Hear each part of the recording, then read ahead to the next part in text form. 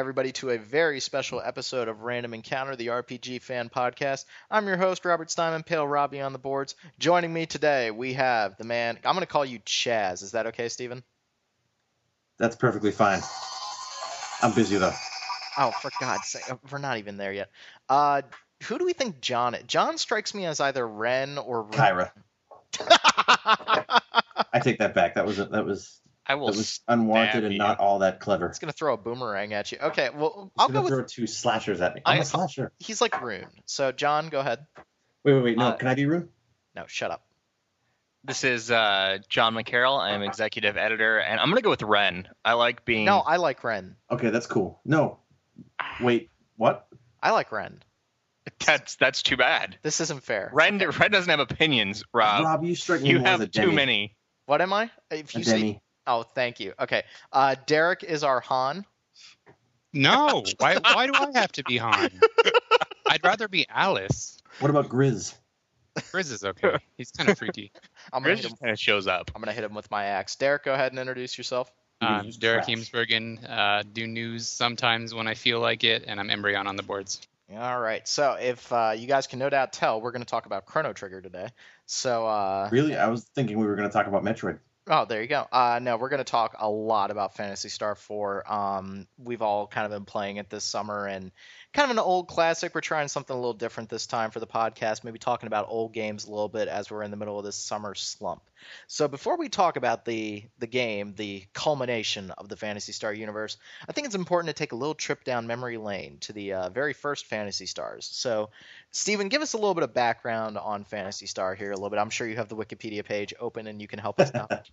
Actually, I don't have the Wikipedia page open because I have memorized it. Okay. So, yeah, back in the day, the Sega Master System had the original Phantasy Star, which I can't remember when the first Final Fantasy came out, but I'm pretty sure Phantasy Star came after. And Phantasy Star was December 20th, 1987 in Japan. Final Fantasy was like February or something, wasn't it? Final Fantasy was December 18th, 1987. Wow. Interesting. Okay, well, what you basically had there are two completely different takes on the JRPG. Final Fantasy was, very open-ended, and it had a plot, but it was pretty loose. Phantasy Star, the original, had a female protagonist, which was, like, unheard of. And not only that, but she was a total badass. And she had a cat. She had a cat named Meow. And the cat could be eaten. She had a cat named Meow, and it was pretty much a story of revenge. And I mentioned it when we did our top 10 Girls of Gaming feature. I'm sorry if I called it the wrong title, but you know what I mean. And, rather than being, I'm looking for, I want to save the world, or, I'm looking for love or some stupid cliche. I mean, she was looking to kick someone's ass. And that was totally just way out there for that time period. And not only that, the game itself was just, it was just awesome. I mean, you had 3 different planets. You had, betrayal. You had all this, it was really just a great example of where the JRPG was at that point. And it was kind of the antithesis to Final Fantasy, because it was just, every character had a set role, and, the plot was a little more focused, and it was unlike anything else at the time. And it was great. Well, you also had the fact that it was a first-person dungeon crawler. Correct? Very true. And I think they actually advertised it as being 3D. Unlike Final Fantasy, the original Phantasy Star was, when you're in dungeons, it was first-person, a lot like Shining in the Darkness, or like Shining the Holy Ark. Mm-hmm. And since we're doing old games, I'm using old references. And, it was really cool. And then when the second one came out, some people were a little surprised, because the second one was, top down. It was a lot more, the main character was a male, and it took place 2,000 years after the first one. And it looked like it had kind of dumped a lot of the stuff that their original had. But as you played it, you realize that wasn't at all the case. You still had the 3 planets. You had a really elaborate story for the time. You had a difficulty that made you think the developers hated you. And that's not true. They gave you a guide. Well, but I just remember Phantasy Star 2, and it was one of my first RPGs, and I was playing it on the Sega Channel, and so, I'm a little kid, I have no idea what an RPG is. I remember firing this thing up, and so I walk out of town with my cute cat-eared girlfriend, thinking, okay, well, we're gonna go on a magical adventure. She wasn't his girlfriend, but okay. Well, whatever. His ward. Is that okay? No. And so then I left the town. I think I walked 3 spaces, and then like 2 giant bumblebees came after me and nearly killed me. They were called Waspy. Thank you. As you And can they no were doubt green. tell, ladies and gentlemen, this is a series that is very near and dear to Steven's heart. Phantasy Star 2 was mean to people. Like, It was mean. It had lots of rewards, but it was very cruel. would you like to save anywhere? Okay, you need to make sure that you have this thief character, and you're going to do this thing that we're never going to tell you that you need to do. Also, do you know what Sue does? Do you know what Wat does? Or Wat's kind of obvious. How about Medjid? Yeah, go ahead and cast that when you're almost dead. Have some fun with that one. Yeah, there's this really interesting naming structure with the whole Phantasy Star series, and I've really been struggling it as we play the 4th one, like not knowing what each spell does. There's nothing to tell. Like you'll just use a spell and it will say not effective, and you're like, well, And I don't know what it meant to do. I swear to you, Rob, it's worse in 2 because, like I said, 4 is so near and dear to my heart, as you said, that at this point I've memorized everything in that game. I can tell you anything about it. But 2, I haven't played as much, and you get some characters in 2. Every character has their own unique set of skills. You get this guy Kane, and he's got all these moves, and you're like, what the hell do these moves do? Wasn't And then- there? You could have an herbalist in 2, or was it it was a biologist? right? Biologist. You. Let me put it this way. Hugh is Han, only like half the stats. Sorry, Derek. He is, without a doubt, the worst character in the series, and that's I why. don't know what I did to deserve this, but go on. Why is Derek Hugh? I thought he was Han. No, he's Han. He's Han. No, they Han's a demoted badass. me. They demoted me, apparently. No, that's not a demotion. Han is cool. Han has the Vol spells. Han can instantly kill people, and he has the cool daggers that sell for like a ton of money. Han has the fashion sense of a lab rat. Dude, he's a scientist. All right, you know what? Never mind. We're getting Well, off topic here. Phantasy Star 2, like, I barely played it, but then I looked back on it, I watched some YouTube videos about it and whatnot, and you're talking about a game where you become, like, a terrorist to this civilization. Like, everyone hates you after the first couple hours of this game. It's like, for that game to be released at such an early point in the Genesis life cycle, and for them to be trying to create this really overarching narrative that is dealing with a whole society that hates you. It's very it's sci-fi mixed with medieval, which I think is why I loved it so much. Is that it wasn't just different from Final Fantasy in terms of its look and its play style, but also just from the overall narrative structure. Like you're sitting there and you're getting like androids to be part of your party, and that's always cool. And yeah, I could spew a love story about this, but in the interest of being fair to our main topic, I'll go on to the next one. Which is the one that everyone's kind of like, eh? And Except me. You know what? As a kid, I was like Rob. I played 4 on Sega Channel, and I was like, this is badass. And I, lost my save 10 times. And then finally, I got sick. Actually, what happened was I got hit in the head by a piece of wood, and I had stitches, and I was practically unconscious. And so my parents said, hey, we'll go out and buy you a game. So I was like, oh, dude, I'm going to buy that Phantasy Star 4 game.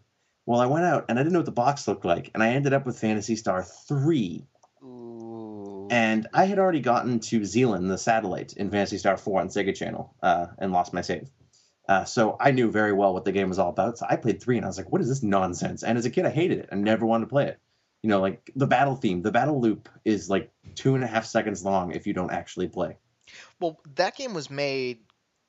It was released the year after Phantasy Star 2, I believe. And so it was like you had one team working on Phantasy Star 2, another team working on Phantasy Star 3, and then 3 comes out, and all the stuff that I've been talking about, like the science fiction angle, Appears that's all. to be gone. It appears to be gone. It But comes the back. thing is, it's a lot like King's Quest 3. King's Quest 3, you start out and you're a slave kid, and then it turns out later that you're the prince of the kingdom, and it is a King's Quest. Phantasy Star 3 starts out, and it's not even remotely related to the other ones. Some of the skills are the same, and you get a version of Fuoren. In Japanese, he was Fuoren, I think, or Shiren. I can't. We're getting really random, but you get androids, and so they're remnants of the other games. But you're like, what the heck? And then you play it more, and I played it, in college finally and beat it, and I actually really liked it because it had the guts to have a different take on that series. What it ends up being, and I guess we're past the statute of limitations for spoilers, is that in Phantasy Star 2, a planet gets destroyed and all these different ships are escaping. And in Phantasy Star 3, you're on one of those ships, and it turns out that the main antagonist of 2, Dark Force, has like spawned himself numerous times, which plays into Phantasy Star 4.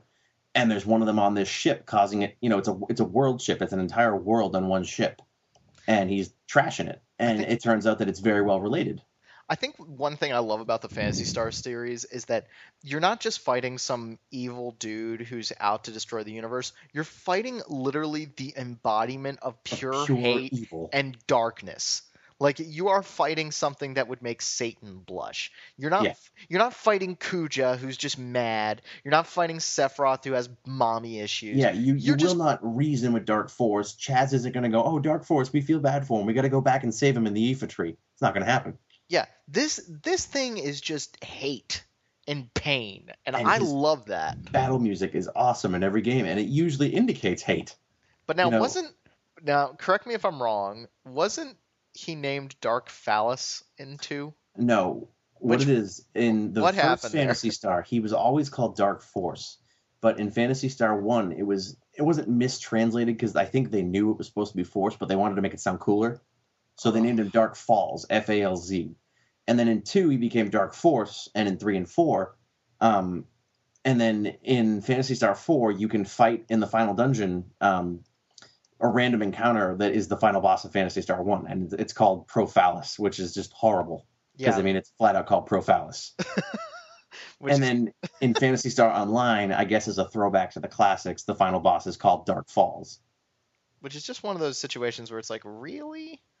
So Phantasy Star 3, I think it's a game that I definitely want to play because it's called Generations of Doom, and it's all about, you going out and you get your choice of who you're going to marry, and then your offspring take on the characteristics of whoever you take as your wife. So you have multiple storylines, multiple endings, and I think that's really cool. That was incredibly unique for the time. I love the simplification, though. It's like, oh, congratulations, you defeated this evil at the end of this generation. Who do you want to marry? Yeah, it wasn't like, who do you love? It's like, who's going to be your woman, honey?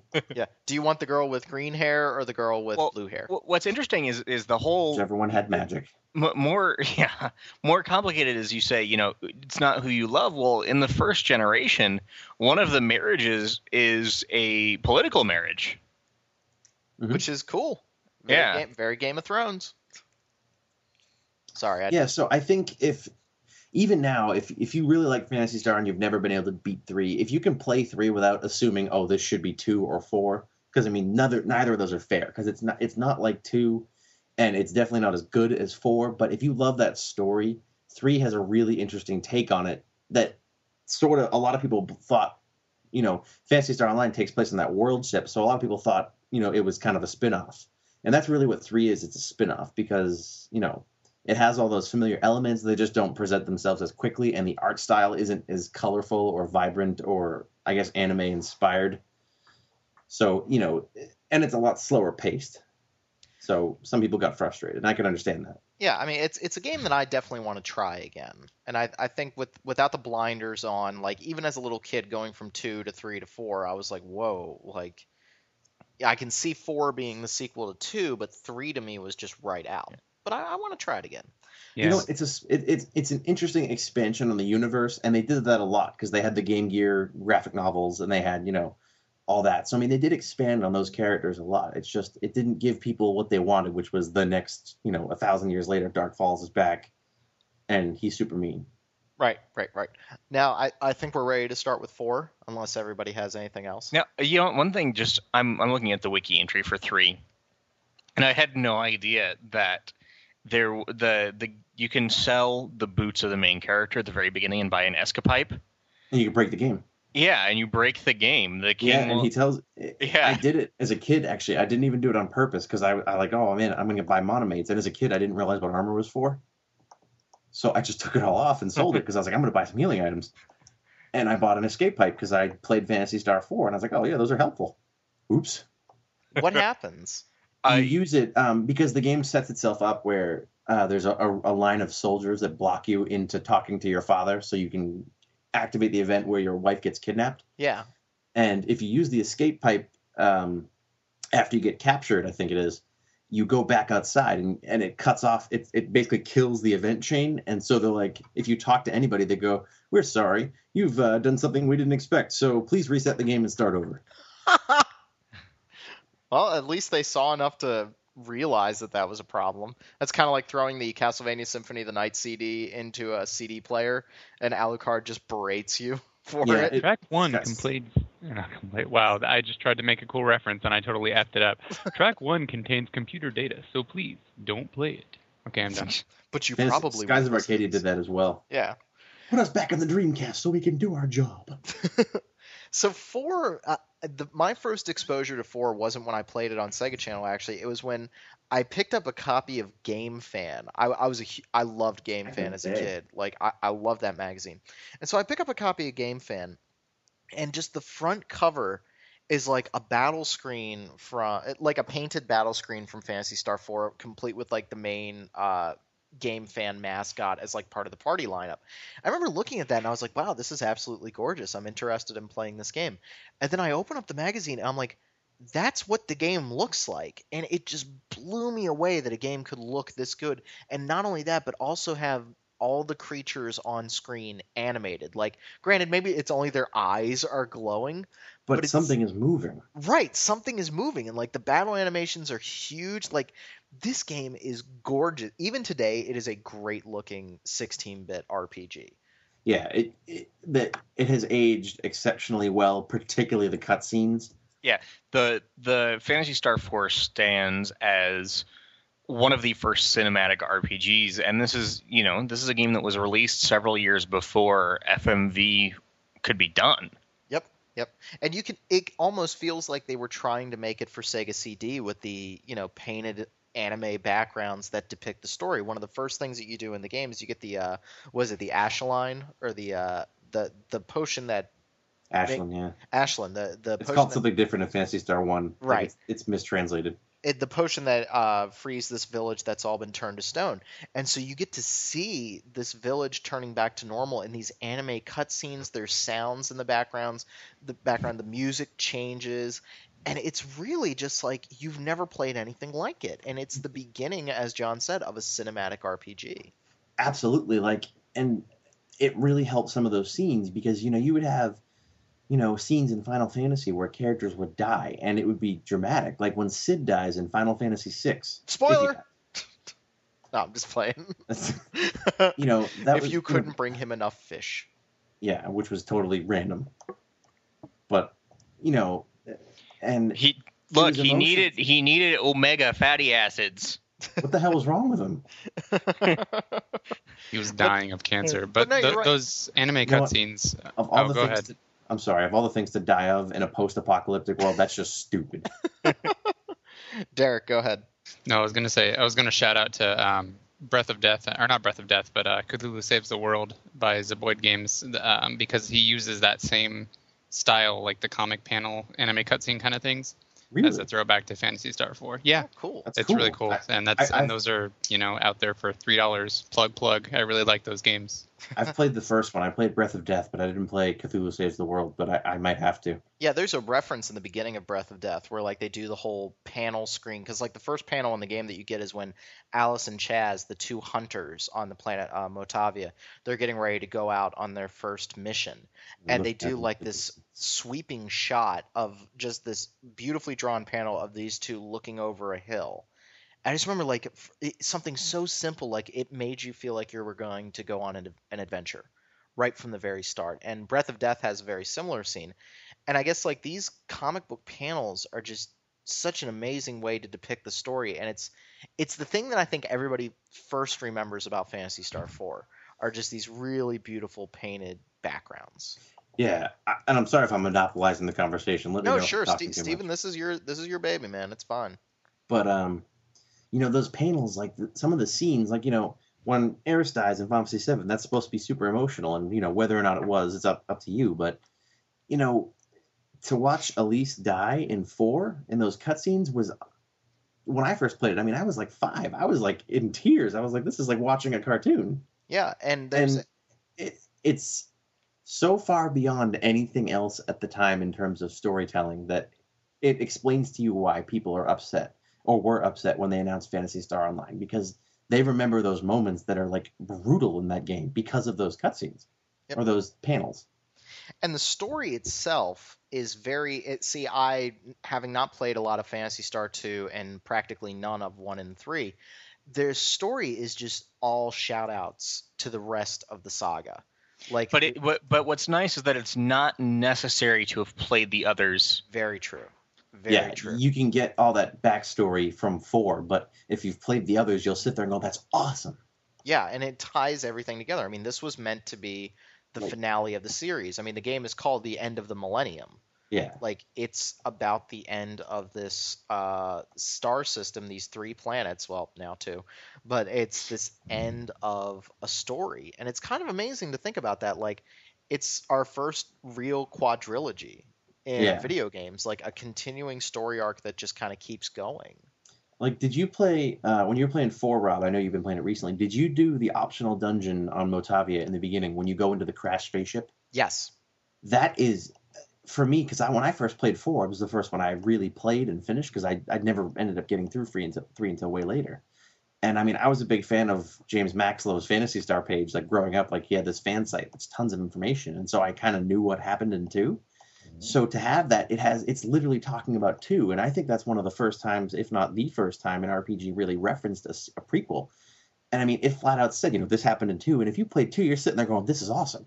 Yeah, I mean, it's just striking to me that, and I'm not dogging on Final Fantasy. I don't want anybody to think that. I love the old Final Fantasy games, but for them, each Final Fantasy stands on its own. Like, it has an overall theme. It's usually about crystals. It's usually about some evil empire trying to take over the universe. But, like, Phantasy Star is a story about a star system. It's a story about characters. Like, in Phantasy Star 4, you find the memory of one of the characters from Phantasy Star 1. And for, I know that we didn't say this explicitly. Wow, we're talking about all the Phantasy Star games. There are going to be spoilers here. They're like, what at this point, 20 years old in some cases? Yeah. Yeah. More than that. Statute is up. Yeah. Where you have Rune, who is Lutz. Yep. He's basically the reincarnation of Noah from the first game. And, you play Noah in the first game, and then in the second game, you meet his descendant, or not his descendant, but the next, person who carries his memory, and that dude helps you out. And then to have Rune, it's just so cool that there are these consistent, motifs or concepts that come up in each one, and they're all integrated differently, but in a really cool way. Like, yeah, it's not Sid. It's not like, oh, there's a guy named Lutz, or in every game, this is Lutz. Yeah, if you played Phantasy Star 1, this is that character 4,000 years later. Is the timeline screwed up there? Because in 4, they definitely say that the original Alice defeated Dark Force 2,000 years ago. Is the timeline screwed up there? I'm sorry, it's every 1,000 years. Okay. Well, so it would be the first one, then 1,000 years pass, and then the second one, and then 1,000 years pass, and you have the fourth one. Yeah, because the third one is on some side story. The thing that really strikes me about 4 is that the translation job is actually fairly good. Like, they're using a lot of verbiage that kind of sets the stage. The androids very much talk in a science fiction way. Rune is a little bit more mystical, and each character has their own voice. Here's a good example. I was just playing it a second ago, and the scene in the beginning when you're trying to get to Grizz's hometown, Rune has to use his magic to blow open the cave, and he goes, "Oh, this should be a cinch." That was like unheard of. Like, as a kid, I didn't recognize that because I didn't have that much of a concept of language and translation. But to read that now for a game that's that old, to say a phrase like "this is a cinch," I mean, that's like a '90s phrase up in there.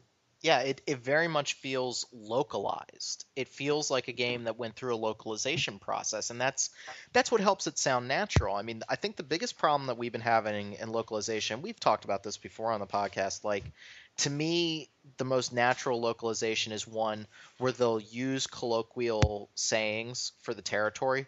Like, I think the translation jobs that are just straight translation, they have a hard time resonating with us as Americans because we don't talk like that. You know what I mean? Yeah, you get some of the unique Japanese phrases like "let's do our best" or Ganbatte. Yeah. And you know what? And you get into a pretty interesting argument there, because there are people that think that's better. Like when the new Chrono Trigger came out, or not new, but when Chrono Trigger came out on DS and they retranslated it, it was a lot more literal. And so was Final Fantasy VI on Game Boy. And there were some people that were really excited because they were going to get the original, essence of the text, whereas they weren't going to get like the Ted Woolsey version, where they had like "son of a submariner" and all these goofy phrases that were. I love that kind of stuff, though. I don't know. Yeah, I do too. Like, so you get into an interesting argument about that. Is it localization or transliteration? See, and I'm so frustrated because John's going to roll his eyes here in a second because I'm going to talk about one of my favorite series again. It wouldn't be a podcast. Hey, you know what's great is when you have like these characters that have really bizarre names that don't make any sense. Rob, do you know what series that is? Okay, first off, the Jeremy Blouse, but I'm a huge Jeremy Blaustein fan, for example, and Jeremy Blaustein has taken a lot of flack over the translation job on the original Metal Gear Solid. There's a reason why he has taken a lot of flack on that. Like Kojima, awesome? They retranslated Twin Snakes. Yeah, and they ruined the voice acting. And they ruined it. Like, there's parts of it that don't make sense anymore. And the reason is because Blaustein took the general idea of the original Metal Gear Solid and he translated it to make it sound correct in English. Yeah, I mean, it sounded like a movie. Right. Like an American movie. Right, and that's what I think Phantasy Star 4 does. When you have a very literal translation, sure, you're getting the Japanese culture in that, but it doesn't make for a pleasant listening experience. It makes for a pleasant reading experience. Like, it's the reason I'm okay with reading subtitles in an anime or something, but it doesn't feel right when you hear it. And you know what? I think that's where a lot of the older JRPGs and why we go, oh man, dialogue is so awful in JRPGs nowadays. Because, you know what, if you were just reading it, it wouldn't be so bad. Like, I couldn't imagine playing Phantasy Star 4 with voice acting. Because they say some pretty stupid stuff. Yeah, no, they definitely do. Somebody withholding information from me is the sixth most dangerous thing in this world. Well, but it's still... But what I mean to say is that the translation job is still fun.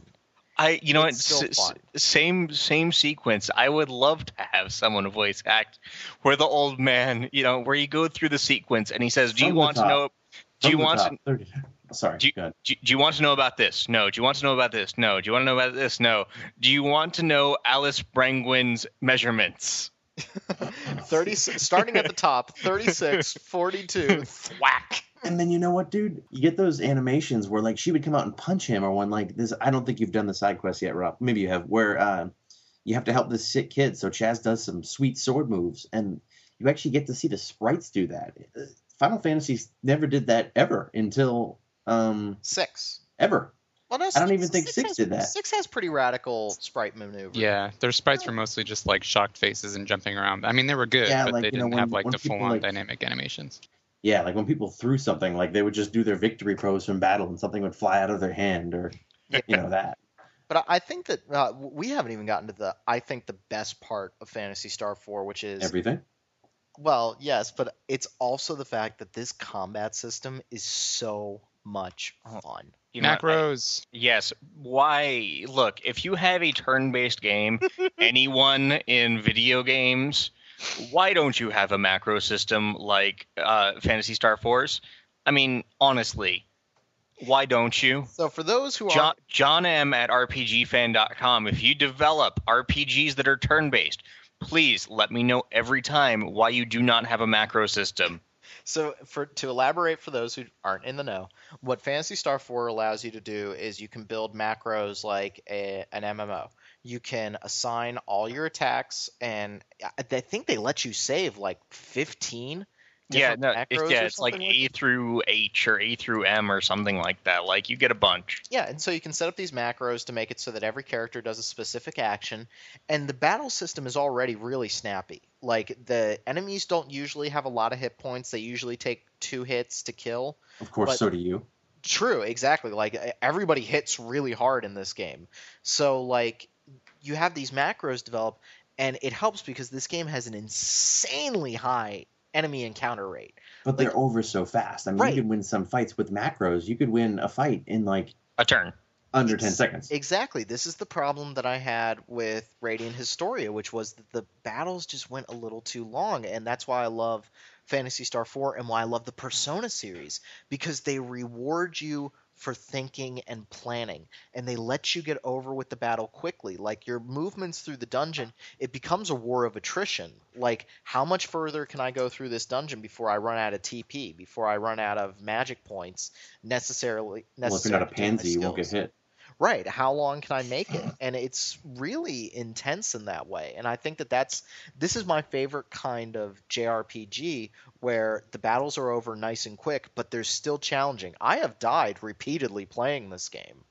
Like, not on random battles, but like the bosses, if you screw up one round, you're done. If you don't buff, It's not easy. you It's don't not cast easy. your buff spells on the boss, you're dead. But what's nice too is that Phantasy Star 4 gives you the ability to recover. You know what? You can lose 3 of your party members. And still come back. Yeah, and come back and resurrect them. And as long as you are doing what you need to do to get everyone back and everyone healed up, you can have your entire party back and you can be going and hitting. It's what's nice about Phantasy Star is that unless you're going through a dungeon and you are using TP like there's no tomorrow, chances are you're not going to run out of TP on a boss fight because you have your techniques. Yeah, no, skills. That's it. Techniques are the magic. So you have your skills that have, X number of uses, but don't take up TP. If you're going to get into the lore of the game, technically skills are the magic and techniques are techniques. Yeah. But now, wait a minute, because the androids can use skills. Okay, No. Here's the dealio. Techniques are not magic. They are skills that people can learn. They're techniques, like you can learn it, but through practice. Magic is the ancient lost art of, magic, and that's why Rune calls his moves magic, and that's why Rune is the only character who has his skills are magical spells because he's using old school magic. I thought Raja knew magic. Yeah, Raja, Kyra, and Rune can use magic. Okay.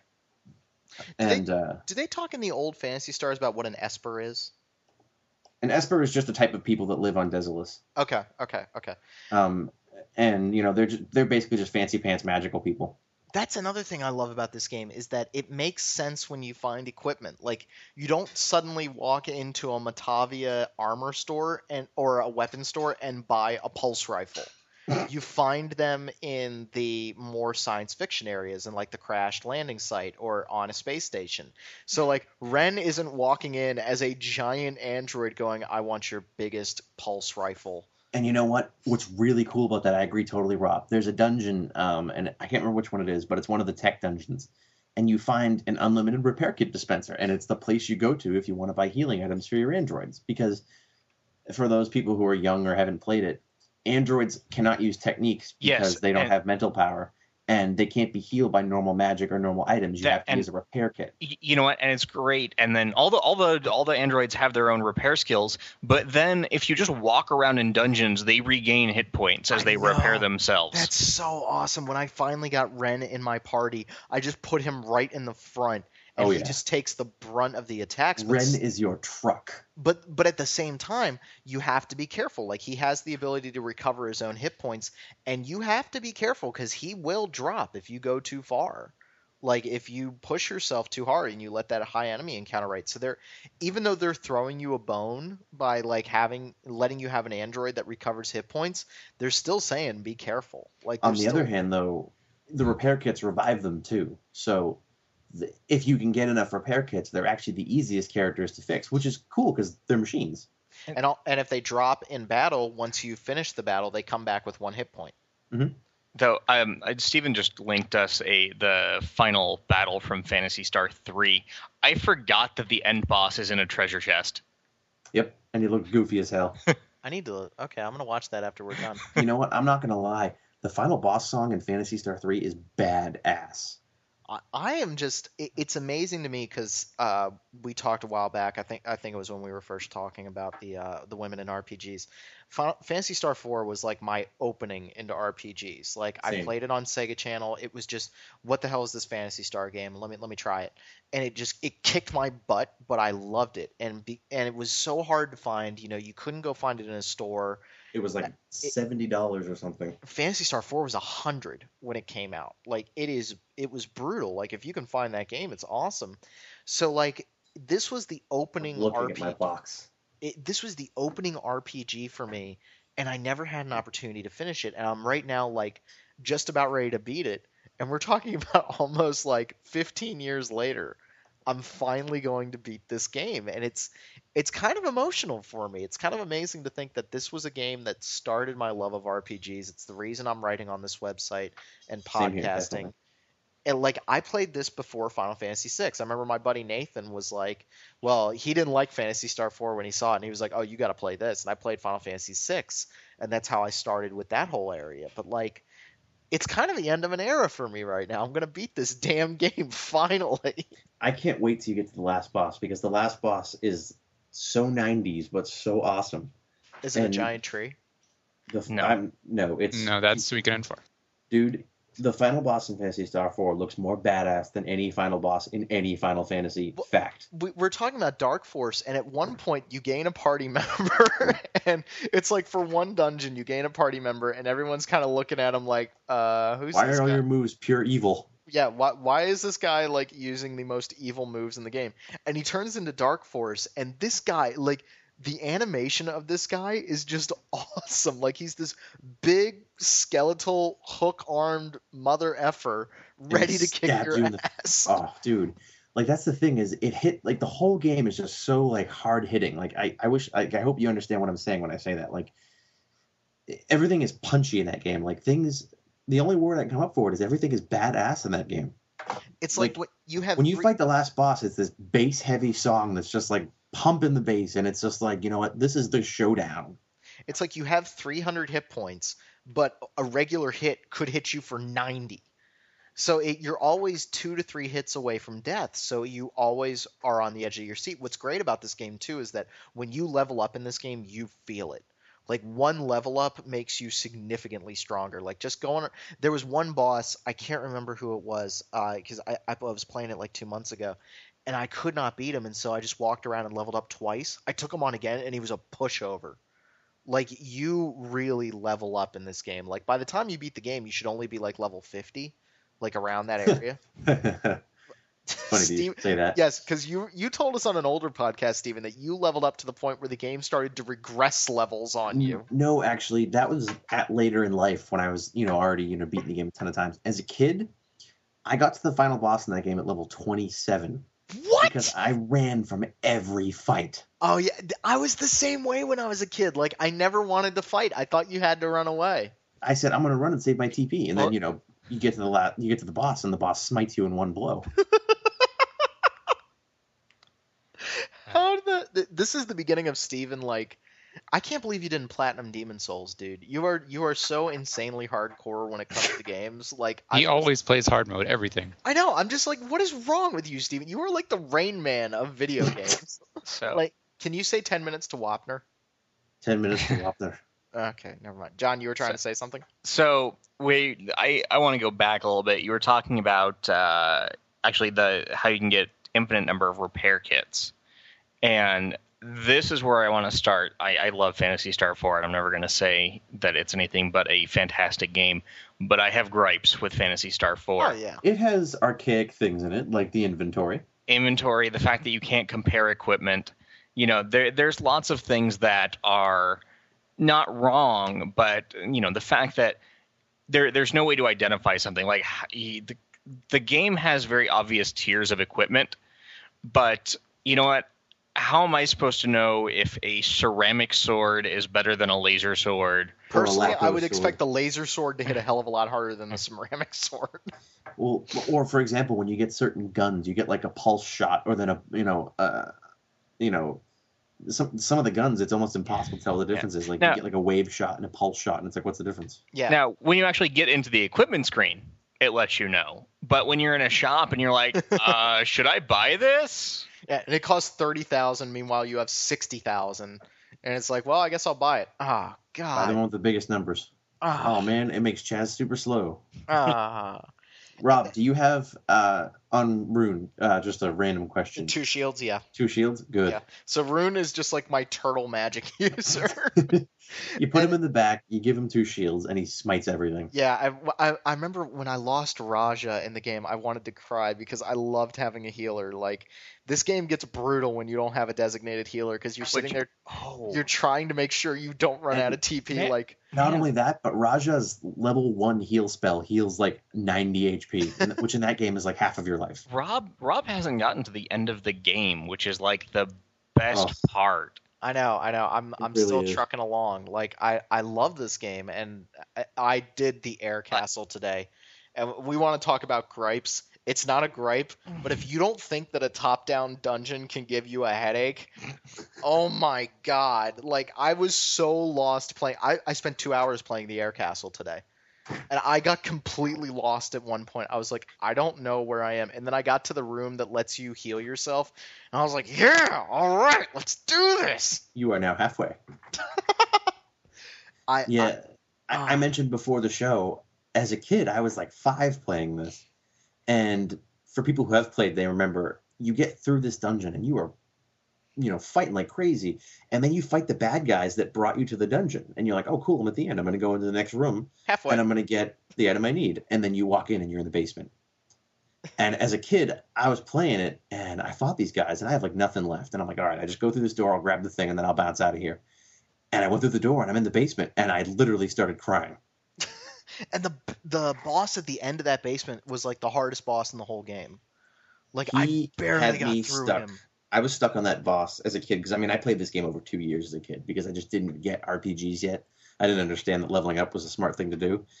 I was stuck on him for like 5 months. And I emailed the guy from the Phantasy Star pages and I was like, dude, how do I beat these people? And he's like, you should probably level up. What level are you, 12?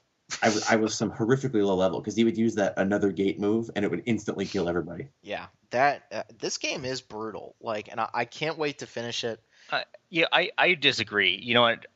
Phantasy Star 4 isn't brutal. Phantasy Star 4 is pretty fair. Phantasy Star 2 is brutal. Well, yes. True. But I think 4 rewards hard work. But if you are like 1 or 2 levels under where you should be, it's really hard to get. Oh yeah, no, I can't disagree with that. Yeah. Foolishly. The other antiquated stuff that can be frustrating at times is like there's no overworld map, which is such like at one point the game's like go back to the spaceport, and I'm like, crap. But the space, you know what? But even though there's no overworld map, you have a spell that will teleport you to any city that sure, you've but then this is what happens, John. Okay, is this the right city? No. Okay, let's go to the no, next because city. you remember that the spaceport is right by the city where you killed Zio. What's that city's name? I don't know, but you have enough hit points to go through, you have enough TP to go and be like, well, I remember it was in this part of the game. Let's go back. I know it's on Motavia. I'm gonna get there. Damn it! I'm gonna find it. No, it's a little thing, but even it's not the friendliest RPG in the world. Like I think you only get 5 pages of items, and I'm constantly having to discard stuff. And I love when you don't know what a Stardew does, and so you're like, okay, heals the party, or it heals the whole party, Steven, including robots. Steven, I know that now. So like you examine it, and it says like a yellow perfume. Also, Rob, that city was called Cattery. Sorry, I was just waiting to show off, but go ahead. This man is an encyclopedia. 20 minutes to Wapner. So, we've talked a lot about the gameplay here. We haven't talked a whole lot about the story. Okay. Well, the story. No, we talked about the story in the beginning. How it's kind of it. Well, I want to go back to my gripes. I know what you're gonna say. Okay, go for it. Go for it. All right. Simpler time, John. Let it go. John, can I act out your gripe? Can I just act out your gripe? Actually, you want to act it out with me? You can be the other guy. Oh no, my spaceship crash landed. Hey! Do you know what? I know where there's a spaceship. It's like one town over. Let's go. Wait, but these spaceships are ancient technology and don't exist anymore. It's okay. The bartender in the next town knows how to work it. All right.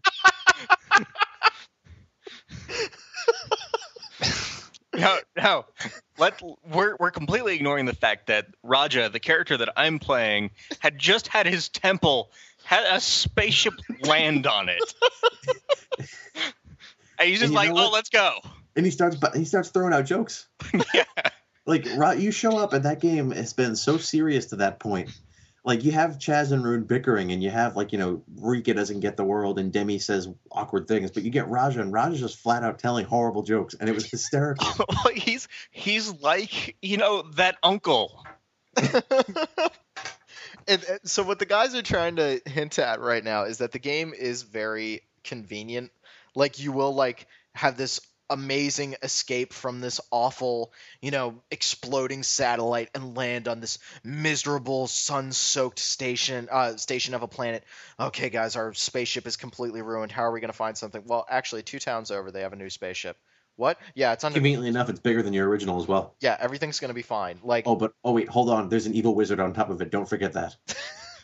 The game, it is very convenient like that. It's very 90s RPG, and I think that comparing it to Final Fantasy VI or Chrono Trigger, I can't say that the story is better, but I'm interested. What's interesting is even though the story isn't better, the individual characters, despite not having long expositions of dialogue, are incredibly well developed and likable. Yeah, all the characters are likable. Even Grizz, who just hits things with an axe, is like. Hey, he has Warcry too. Yeah, his Warcry is just like because he's fighting for his little sibling. Yeah, and like Rune is constantly giving Chaz grief. Rika is just like, I'm cute and I have cat ears. Demi is I love Chaz. Demi is this tiny little android. Ren is this giant 998-year-old, just evil-looking dude who just hits things really hard with a rifle. If I recall correctly, in the Japanese version, he was 999. Oh, golly. But I don't know why. Steven. And he's not played the the same. Nonary game in his previous life. There's a reference.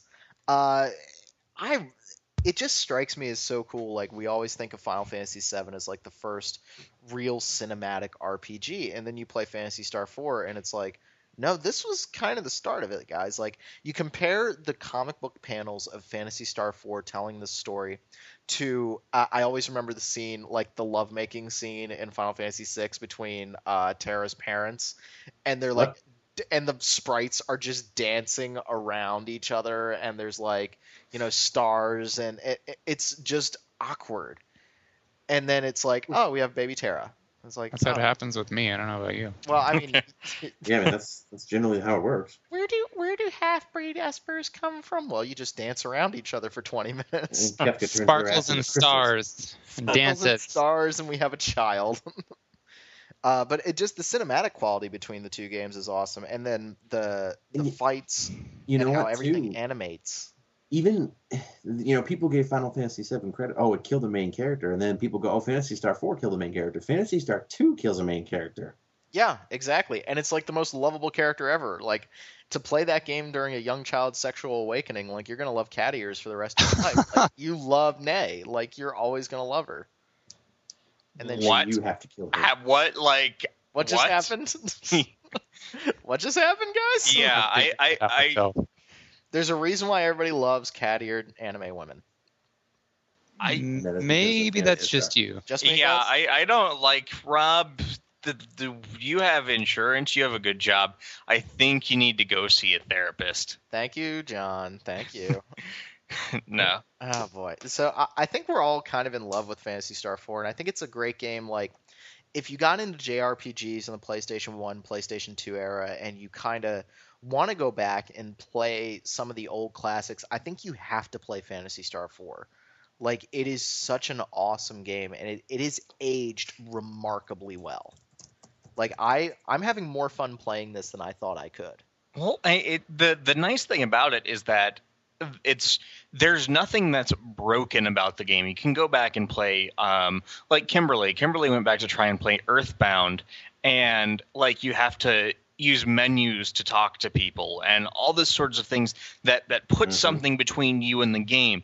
Phantasy Star 4 was also one of the first games that I think really understood user interface.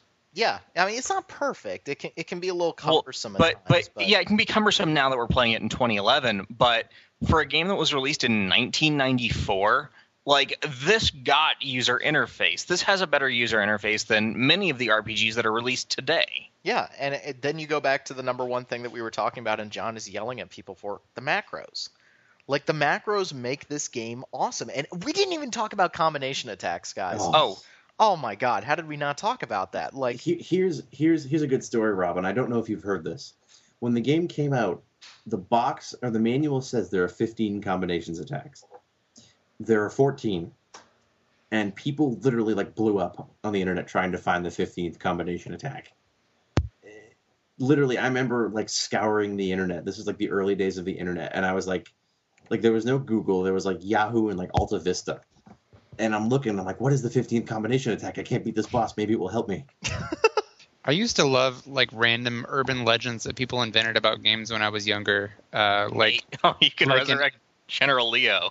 oh Yeah, God. exactly. Where you can revive Eris if you You walk can revive around in a Eris if you go find the fish that gives you the materia, the holy materia from the bottom of the lake. Then you can revive Eris.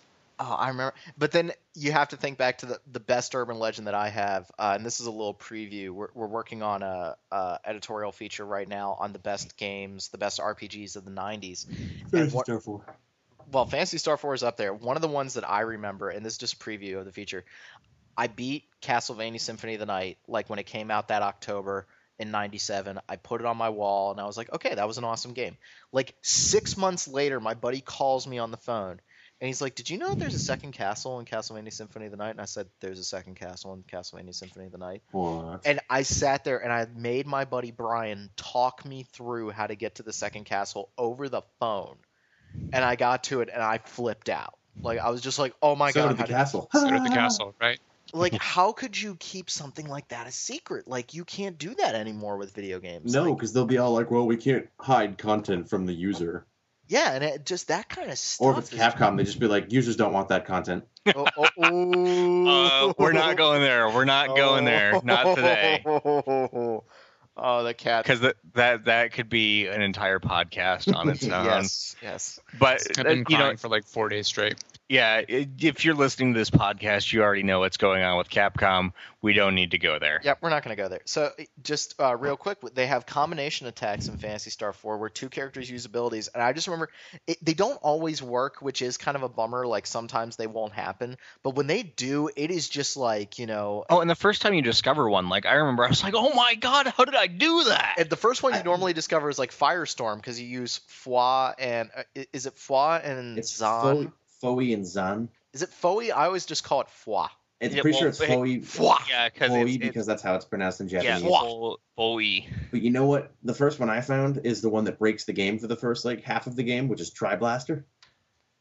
Oh, is that That's Watt? Tsu, Foey, and Watt in that order. And if you yeah. make a macro, I mean, literally, you win every fight instantaneously. Nice. And you have to do them in order, right? Some of them, like Firestorm, you don't have to. Like- The reason they get interrupted sometimes, Rob, is because an action can happen that interrupts it. Like if an enemy has an Okay. agility score that's higher. Yeah.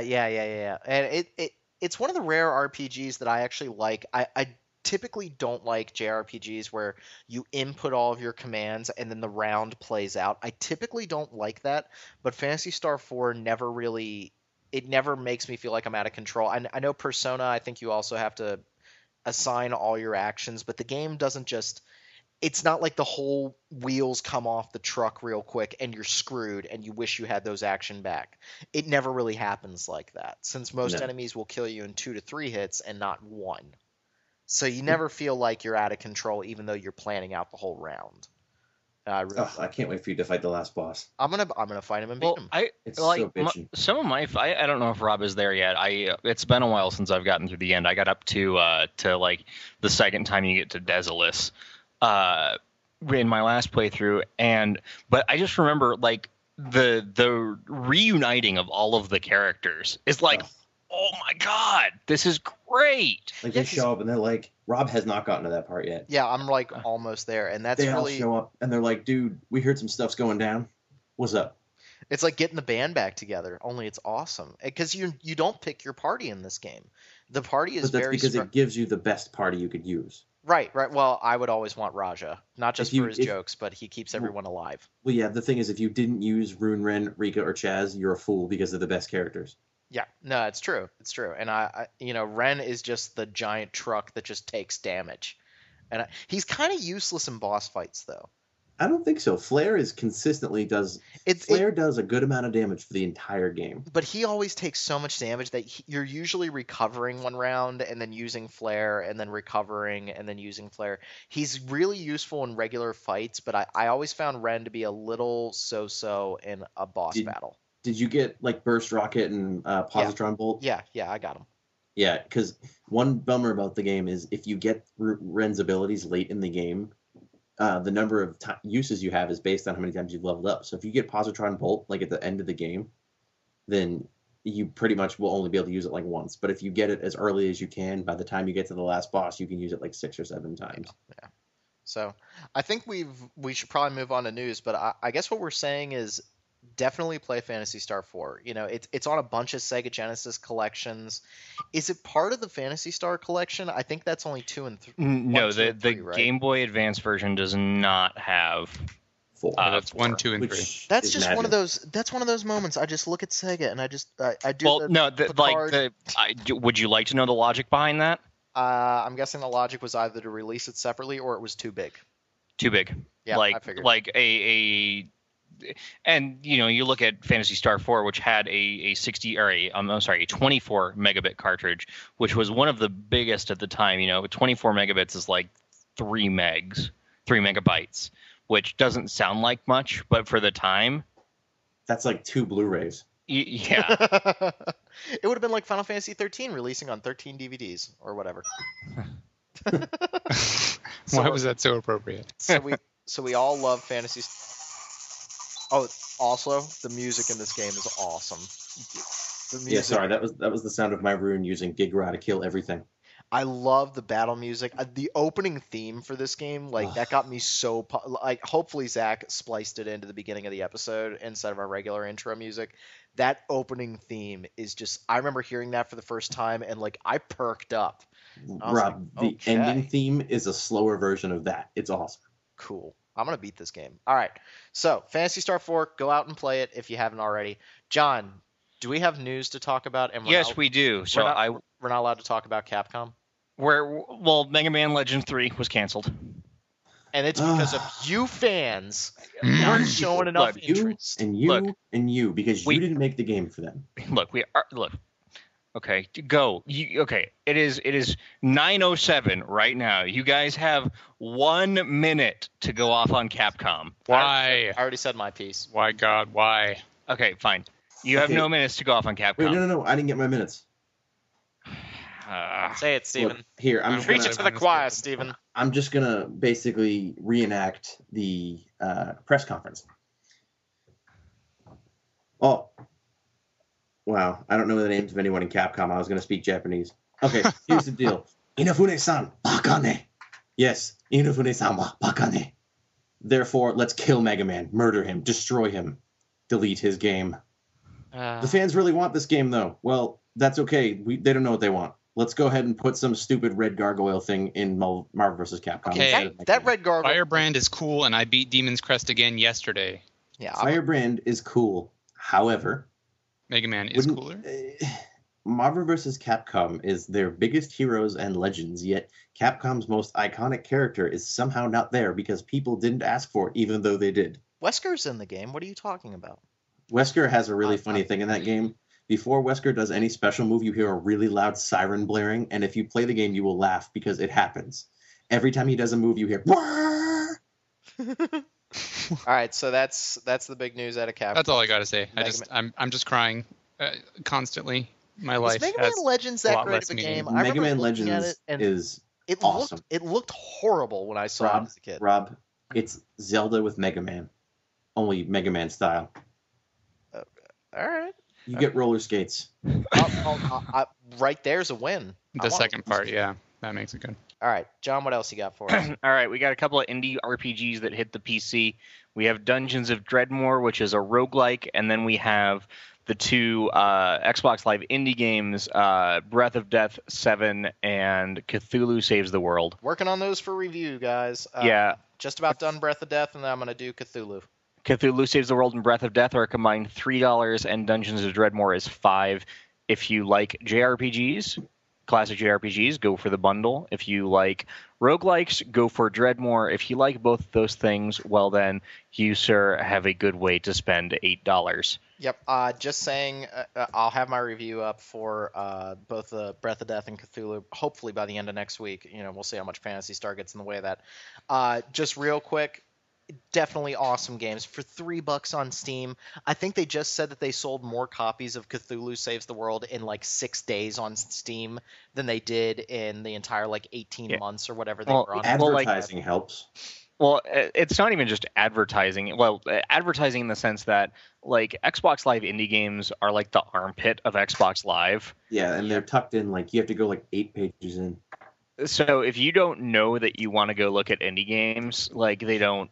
No one would see it. It's not like you go and it's you log into Xbox Live and it's Old World Blues now out, which is my next news story. Go download it. It's oh, do you want to play this indie game? We'll go into 5 menus. Yep, and that's whereas go ahead. On Steam, it was you log in and it's oh, top selling game, Breath of Death. I mean, Robert Boyd was saying on his blog that it's just a lot easier. There's so much more visibility on PC that they can just get it out there to more people. And with the indie games, nobody's going to go in there and say, I want to drop $3 on something I've never heard of. Whereas a PC user is a lot more likely to say $3, that's chump change. I'll grab that, no problem. Yep. Definitely great games. So what else you got for us, John? Old World Blues is out, and I'm working on the review for that, and it's really, really good. It's kind of like Point Lookout, right? It's a whole new area. Yeah, no. Every DLC for New Vegas has been let's go to a separate area. Okay. So you get you go to this new area called oh god, I forgot. Moltavia? No, it's not Motavia. It's Desolus. Desolus? Oh, okay. Or Desoris, depending on what Phantasy Star are playing. Oh, Dark Phallus. So it's a place called Big Mountain. Big MT, and because it's MNT capitalized, everyone calls it the Big Empty.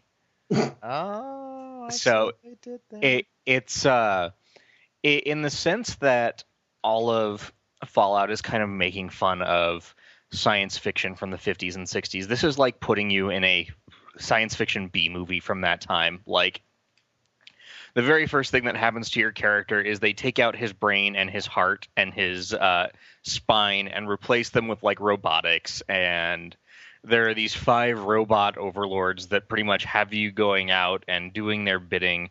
You've been lobotomized. It's wacky and kooky. You have a toaster that is megalomaniacal, and you have to feed it appliances. And this sounds awesome.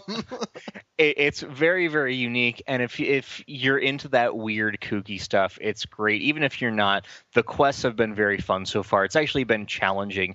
One of the issues that I had with Honest Hearts was really, really easy. Well, I definitely want to try New Vegas again because I know they just released a major patch that supposedly brings the game up to running capabilities. And yeah, I'm kind of interested to try it again to give it a better shot. Xbox, the patch was 14 megs, which is not much, but considering the average Xbox game patch is 500 kilobytes, that's a gargantuan patch. It was something like 25. It might have been 250 megs on PC, but I started playing it again just briefly, and it's definitely smoother now. I remember when I reviewed New Vegas, and John, you were right with me on that review. There's so many headache problems, and it's it's kind of cool to maybe go back and try it now with all that stuff taken away, because I think Obsidian's writing wasn't the problem that I had with that game. It was mostly mechanics decisions and just the overall jankiness. You still run into issues. In one of the reasons that Old World Blues is more difficult is because you're fighting a lot of robots and they have a very high damage threshold.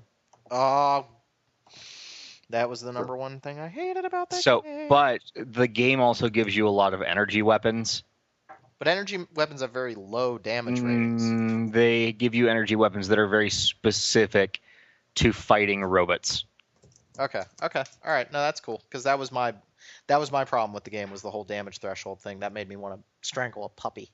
Yeah, no, it's still frustrating because I went in with my riot shotgun, which my riot shotgun mowed down everyone and everything in Honest Hearts. And it was like, do shoot Robodog, and Robodog's like, ha ha ha, I'm going to kill you. Yeah, and then we figured out that you could just play that game literally fisticuffs and just punch harder than God and Chuck Norris. Like, whatever. Okay, All right. more news. More That's news. impossible. Legend of Heroes: Trails in the Sky. If you are a European, and I know that many of you are, it will be out in soon. I don't know. It doesn't have a date in this article. Cool. Play it. It's so good. You have no idea. Can I- What? Go ahead. No, keep going. I have a news story to bring up. Trails in the Sky, classic JRPG. It's like 60 hours long. It's, I think, Ghostlight's bringing it out in the UK and Europe. It's honestly one of the best JRPGs in a really long time, and for me, it's at the very top of the PSP library. It is so good. PSP. Oh, dang it. I need the PS Vita. That way I can play it. Can I gloat now, John? I don't even know about what, but okay. So the June NPD numbers came out. Oh my god.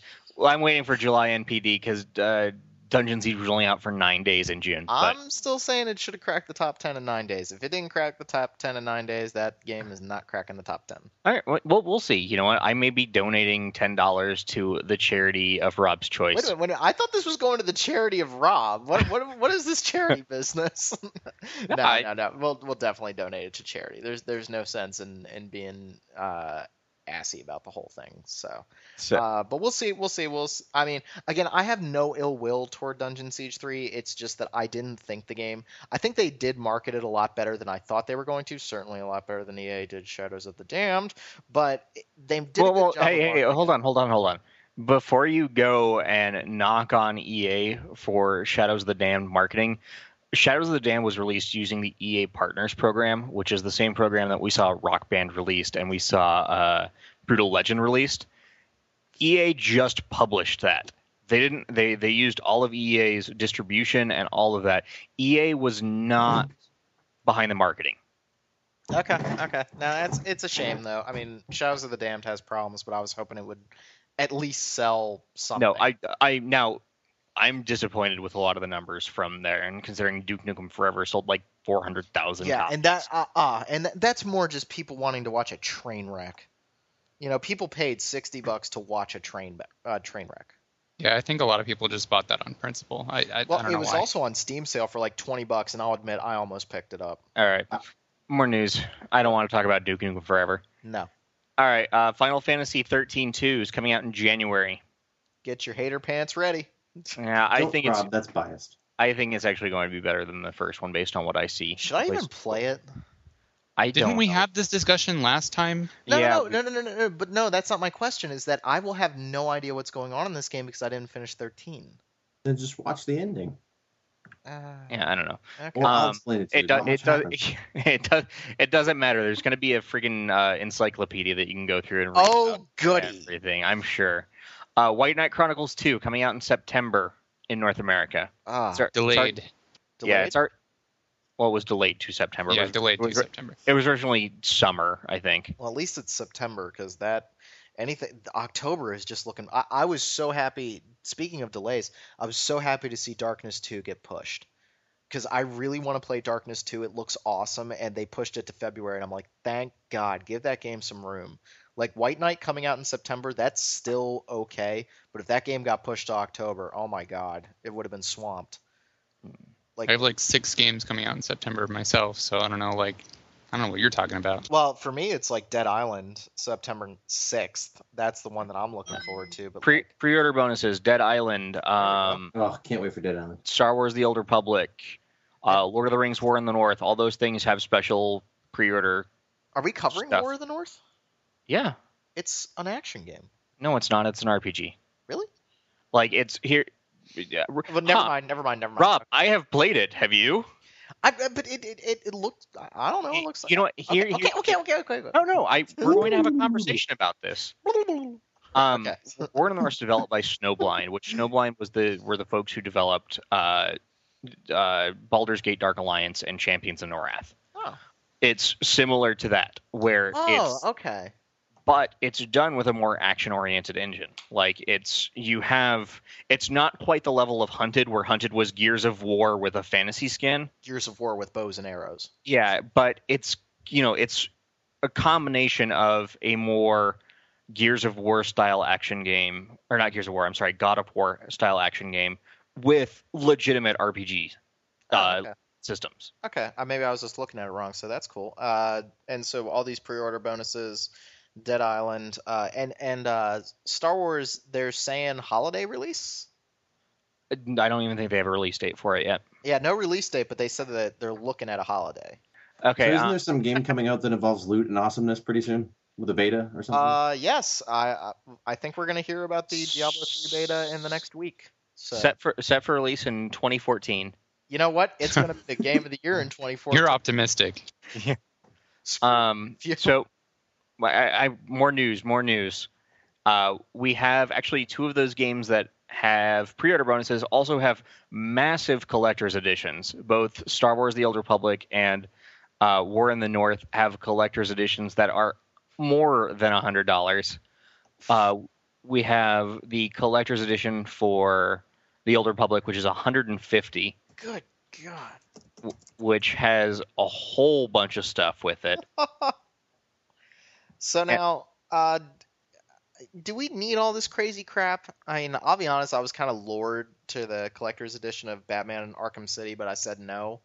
Like, I'm kind of getting tired of crazy crap on my walls, you know? Oh, I hear you. And you know what? You see some of these. Like, I picked up the Killzone 3 collector's edition for $40. Yeah, I mean, that's cool. Like, then I just think that when you have, like, the Dark Souls special edition, you had the Demon Souls special edition, Catherine, like, these special editions that are incentivizing you to pre-order rather than spend $100.